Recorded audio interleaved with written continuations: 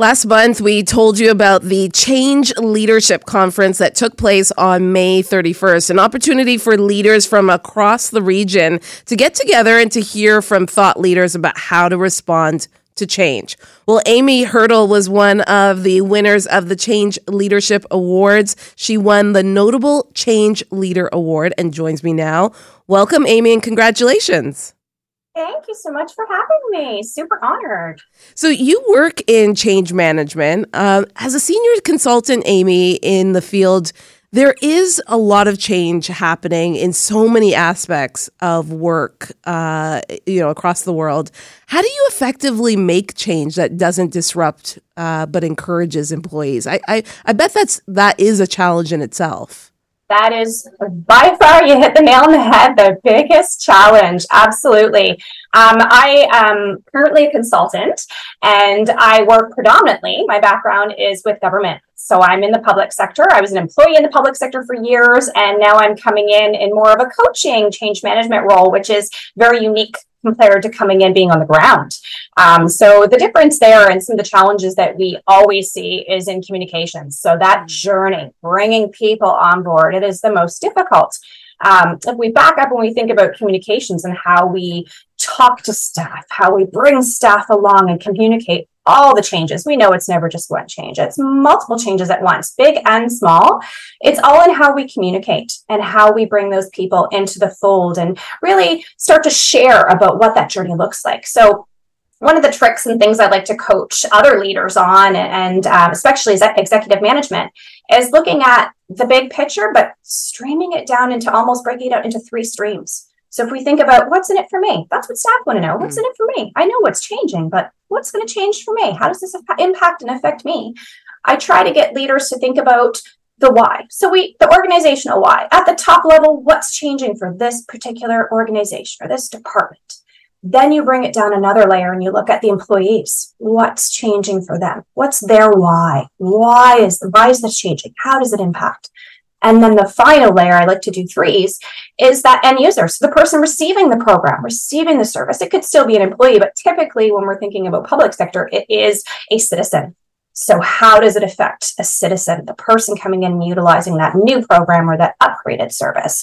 So it's really trying to break things down a couple of layers so that it shows you a journey, how they can get on board, how they can kind of sign up and help with this journey, and really starts to help people think differently. They're not just hearing it from the organizational perspective, which sometimes is so hard to see yourself in that picture. Yeah, the full buy-in. And I think the why is so important. Not the response of, well, because we're doing it, but being able to really explain the why can make a big difference between people jumping on the bandwagon or people feeling like they're not being told everything.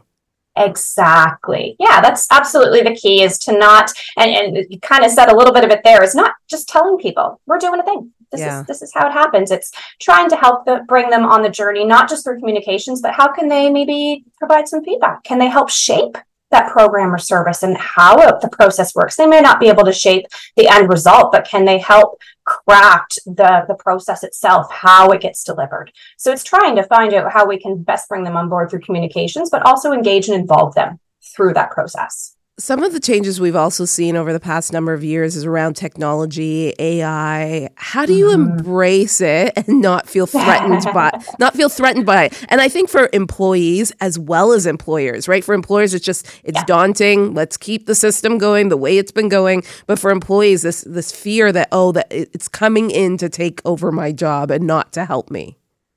Definitely starting to creep in. Absolutely. We're hearing some of those things starting to get on the ground today with the ChatGPT and all of these interesting technologies that are coming out. And there's still so many unknowns. We don't know everything about these technologies that are coming out. But the one thing that comes to mind for me is always, people are not machines. We're not a system. We're not the machine. There's always a place for us. We are the ones with the thoughts, the emotions. We're the ones that hold those ties. There's always a place for that when we're looking at creating and expanding digital technologies and services.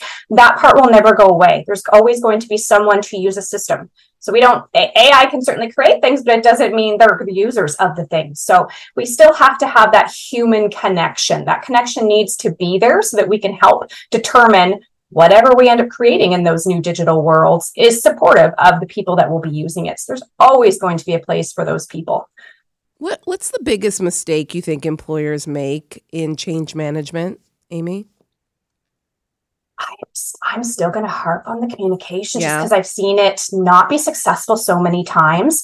And a lot of it is due to not being, we almost, when we think about talking about a new program or service or even AI, we're telling people what's happening. We're not, like I said, bringing them on the journey, but it's also, we're not being vulnerable when we're having those conversations. So when we're sharing the new things, we're not necessarily acknowledging, the past work that's been done. People, like you said, have been using a thing forever and they may not necessarily see why it has to change. Maybe they think it's really great. So acknowledging that the past work that's been done has been great, but here's how we can improve. And, being a little bit vulnerable as communicators, especially if we're in leadership roles, shows that we're just as human and that we're trying to better understand their point of view. So staff, employees, citizens, we're trying to better understand and build things that make sense.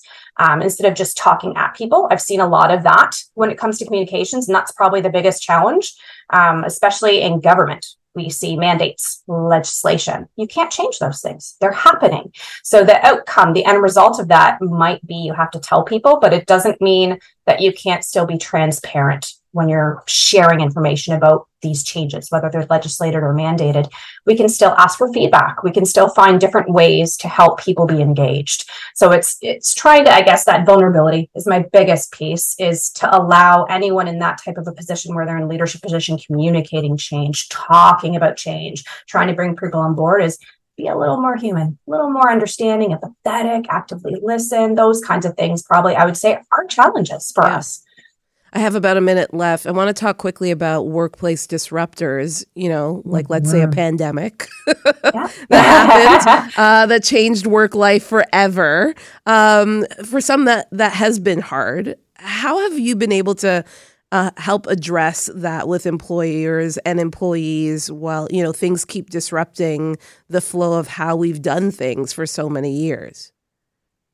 There, for me, is the feedback channel. So when change happens, especially when it's as chaotic, we were all part of the COVID change. I was in government at the time, working in healthcare, actually.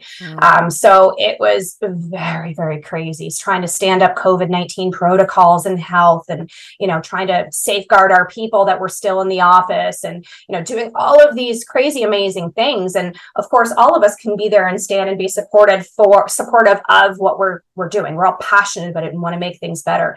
But I think the biggest thing there is the feedback channel, allowing staff to have an open channel to someone trusted would be what I'd say. Doesn't necessarily have to be their direct report, but having somebody that they trust, that they're able to openly have conversations with about how things are going in real talk. We'll call it real talk. Yeah. So real talk about those problems and those concerns. So they're actively being heard. And then that person has a responsibility when they hear it to be able to take that, if they need to leadership, to the next level, and start to make some effective change. I think that's the biggest thing for me, with a feedback, a place to feel heard and feel safe in that space. It sounds like just working as a team, right? Which is what needs to happen in any organization. Amy, I so appreciate you being on the show again. Congratulations on the Leadership Award, and thanks for being on Toronto This Weekend.